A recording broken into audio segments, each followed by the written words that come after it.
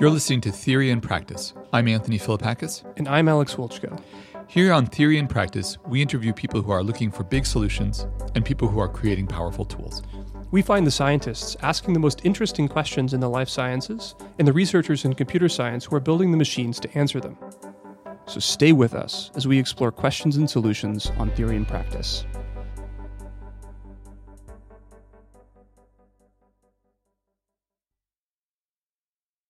So Anthony, I got a chance to talk with Jessica Mega, who's the Chief Medical Officer at Verily. We had a wide-ranging conversation and talked about a couple different things, but one of the themes that kept hitting me was this difference in timescales between cool stuff in tech that we want to bring to medicine and the rigor and impact that medicine has on people's lives that we want to kind of connect with tech.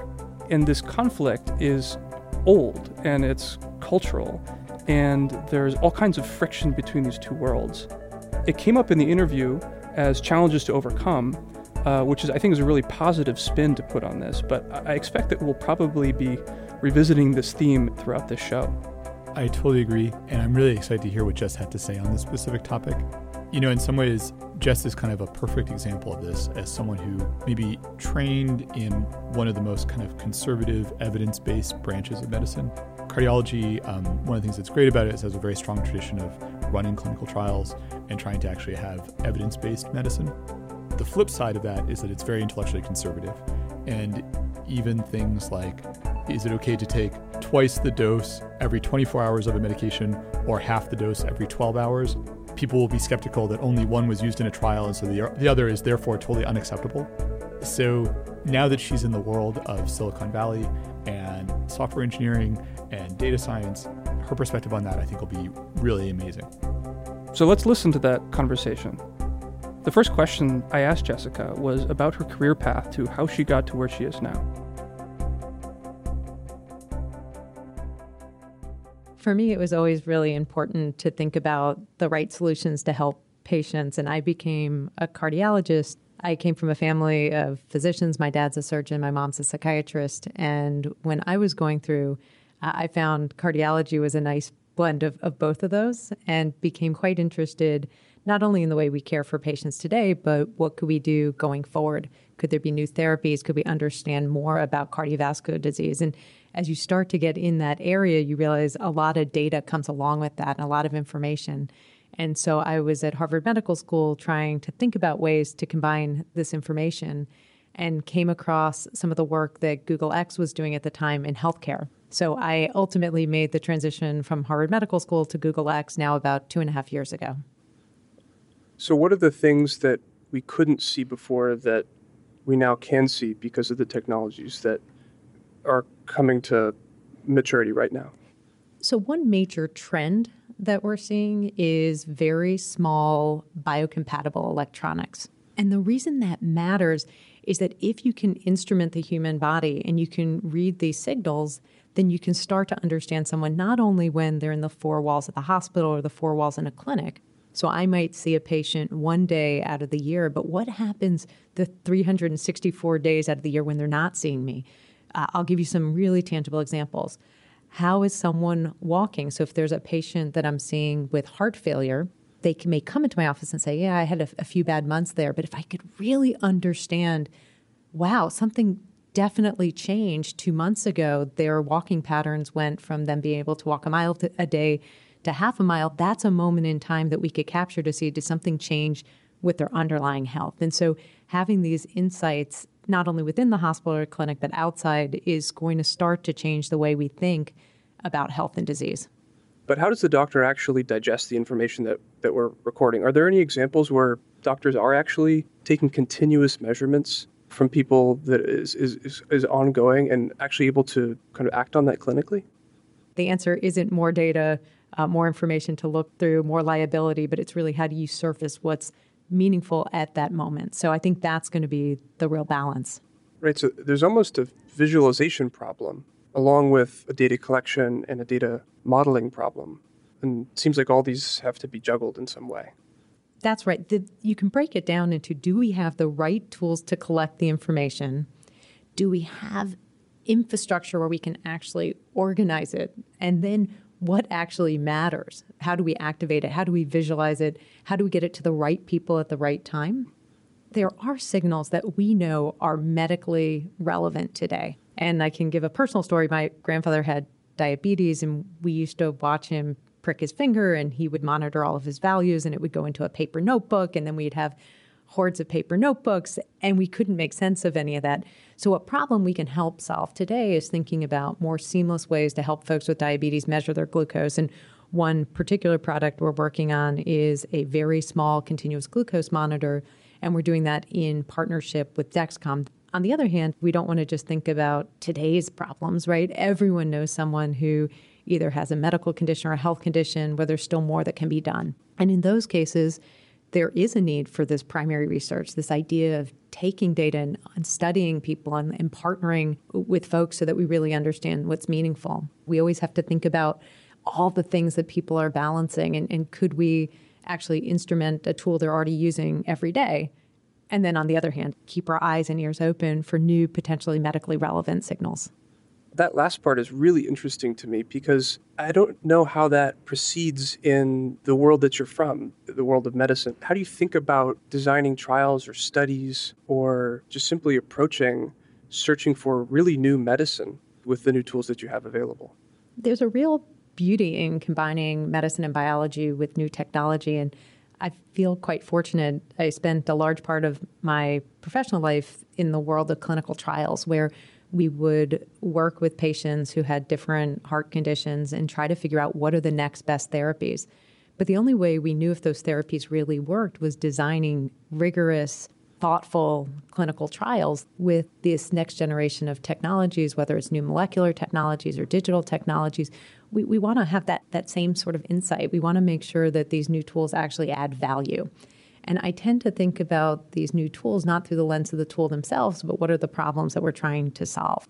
What do I actually have to do to create a clinical trial and to test out some new algorithm to see if it helps predict people's health better or actually makes people healthier?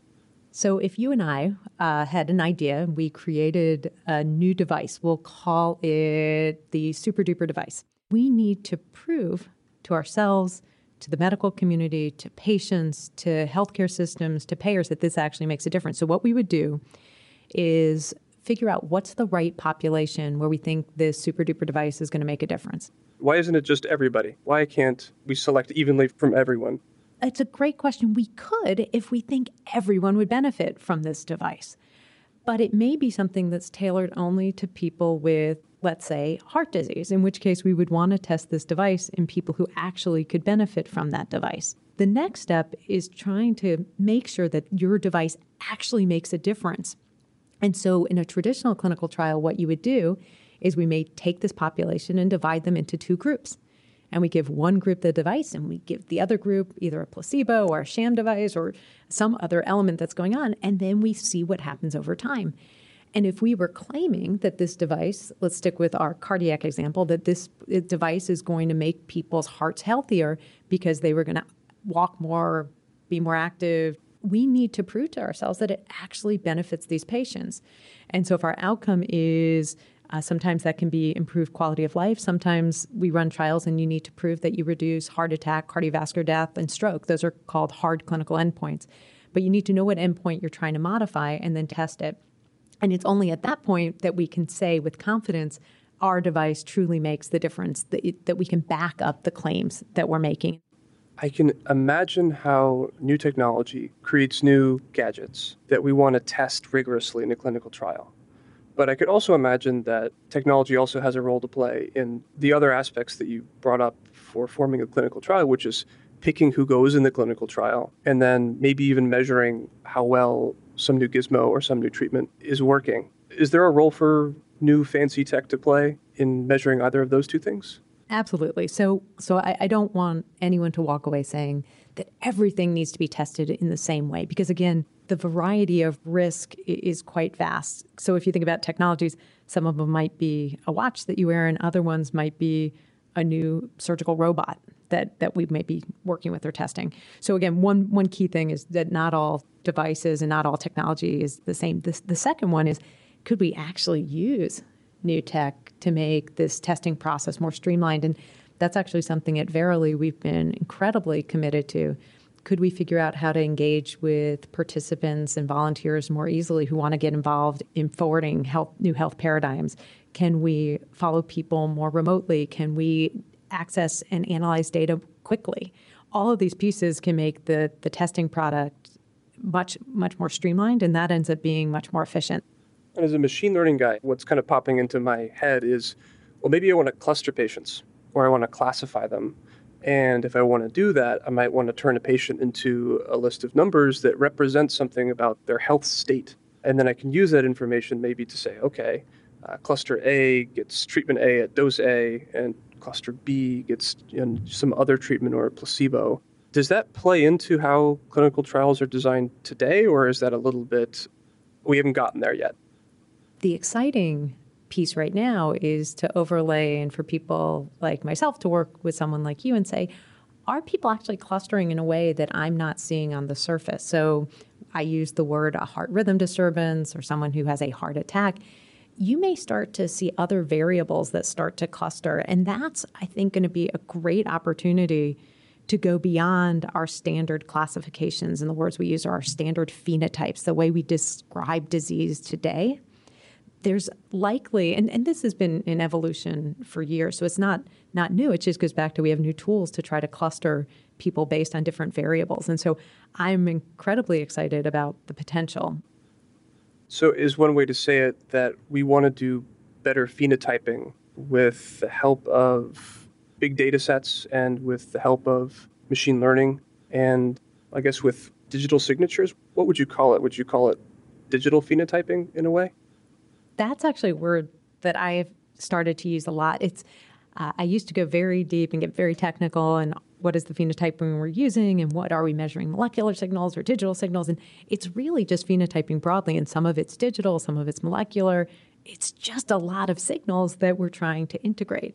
And it used to be the buzzword a few years ago was let's look at a lot of big data. I think now people are starting to really value the quality of the data. And so you're starting to hear people talk about deep data and then using ML on top of deep data.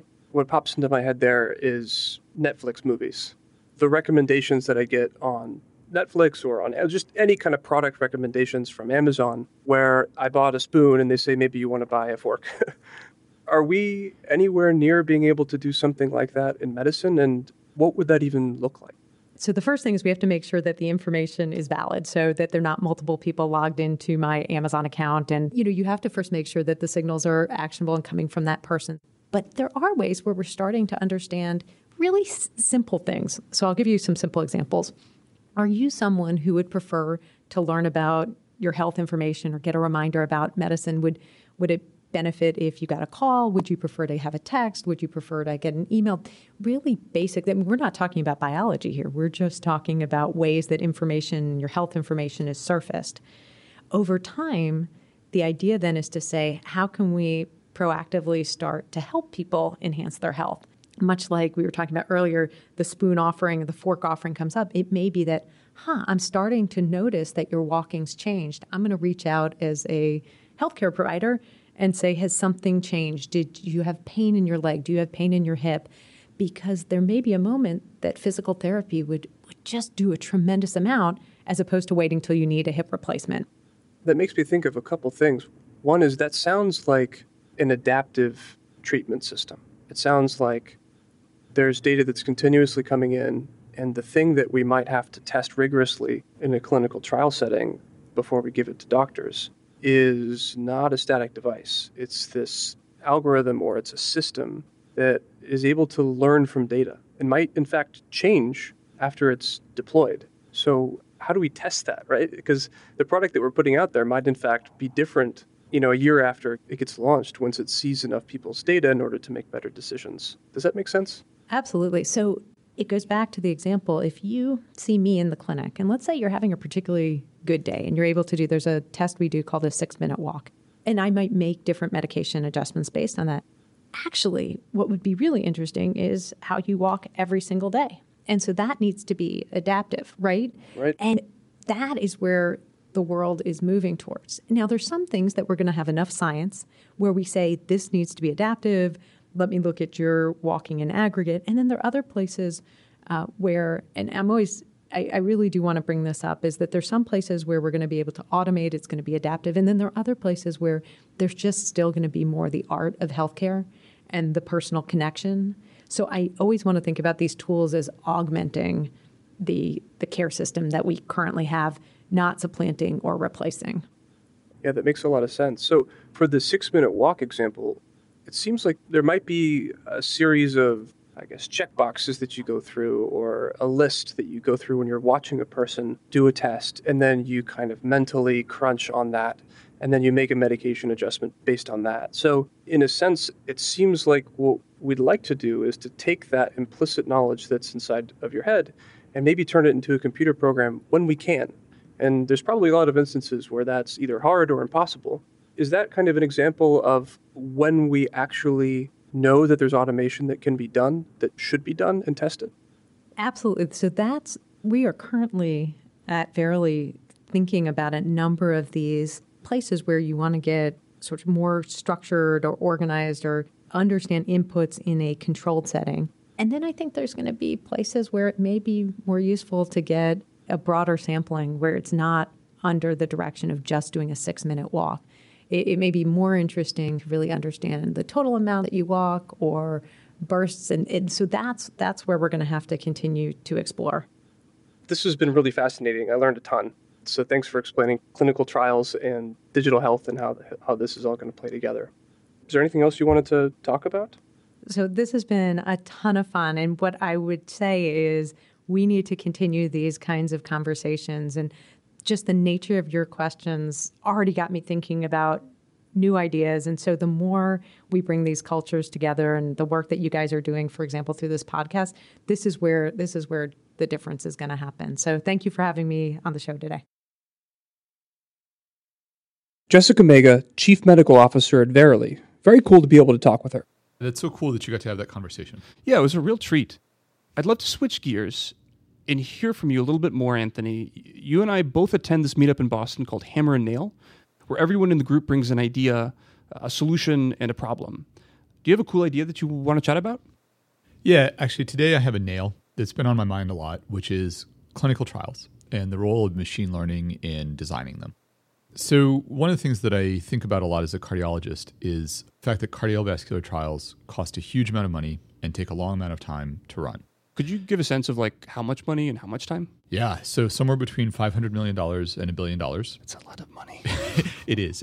And actually, in fact, I will tell you that not only is a lot of money, but more than 90% of it is wasted.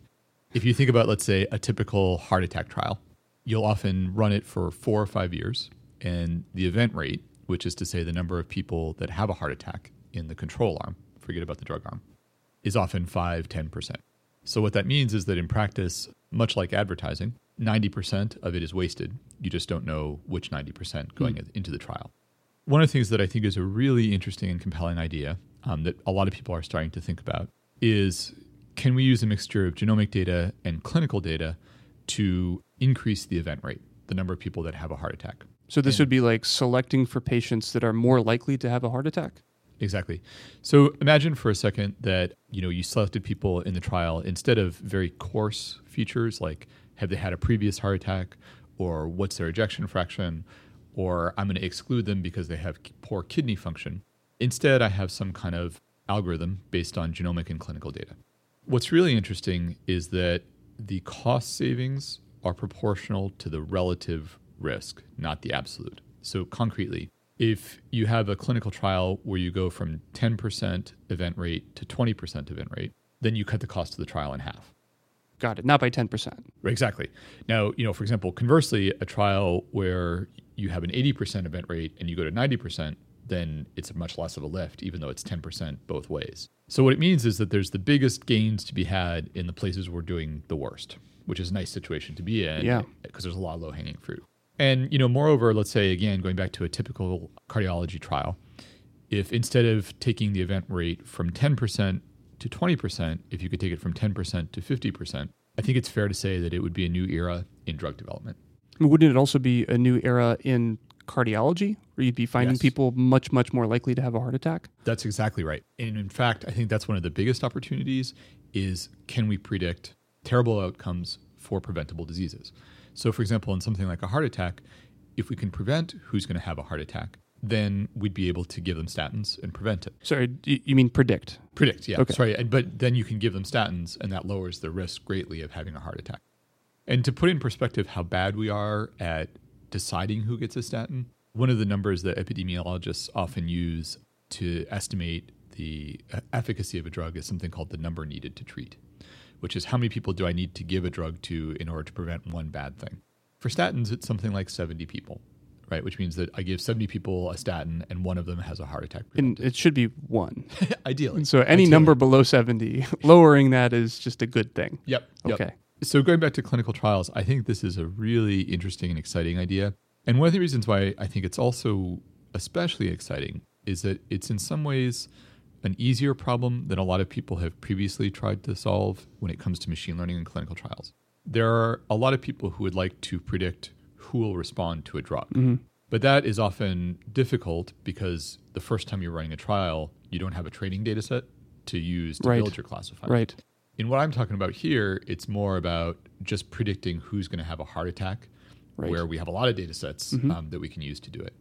And that includes like Framingham and UK Biobank and things like that? Exactly. Mm-hmm. What's also really interesting is that two things have changed that make this much more appealing than in the past.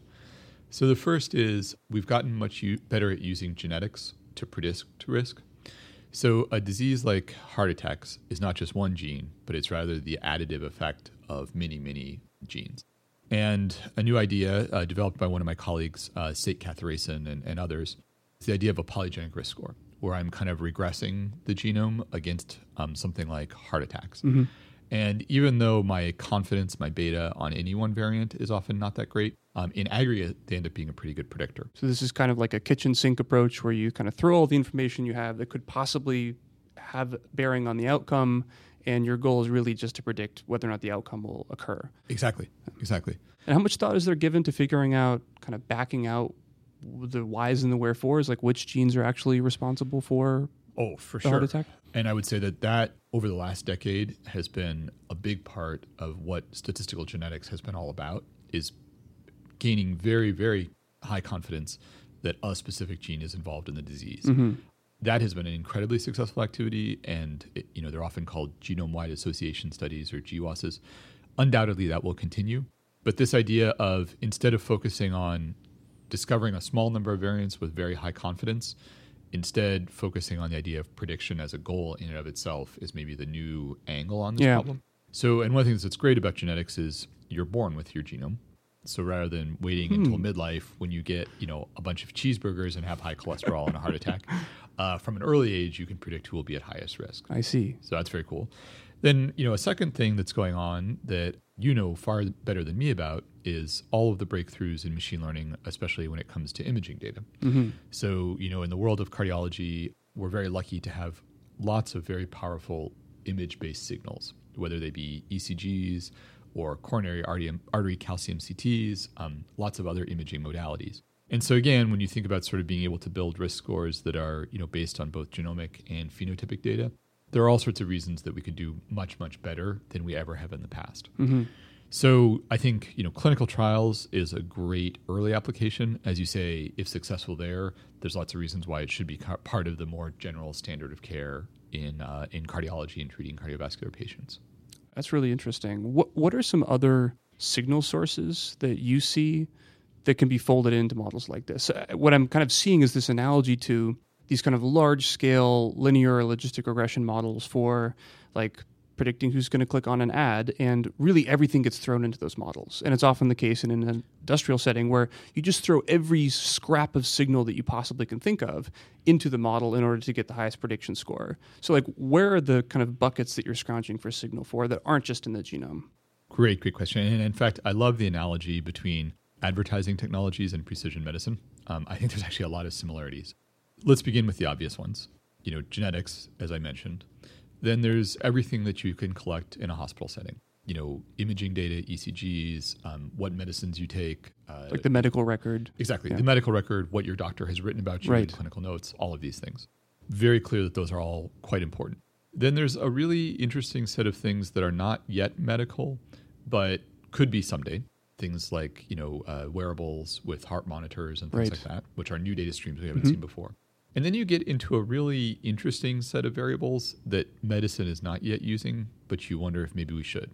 And actually, this is where you get into the connections with advertising technologies.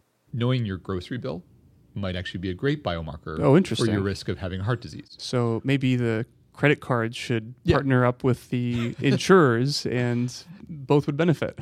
I think it's a fascinating question. Interesting. And, I think it's something that has maybe not been looked at quite enough.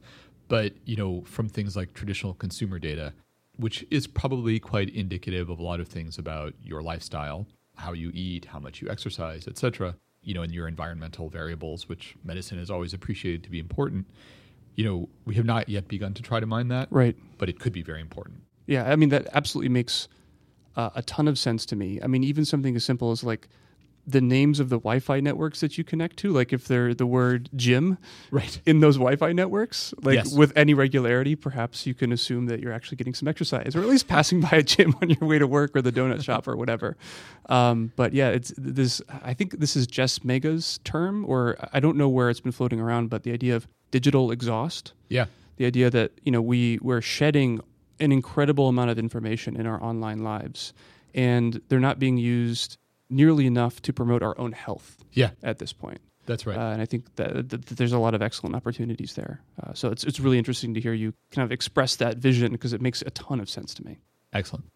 Well, it's been great talking to you today. I think this wraps up this episode of Theory and Practice. I'm Alex Wolchko. And I'm Anthony Philippakis. The views and opinions expressed in this podcast are those of the hosts and do not necessarily represent official policy or the position of GV, Google, or any of their respective affiliates, including Alphabet. The hosts' opinions are based upon information they consider reliable, but neither GV nor Google nor any of their respective affiliates warrant their completeness or accuracy, and they should not be relied upon as such. Got a question or a comment? Email us at theoryandpractice@gv.com.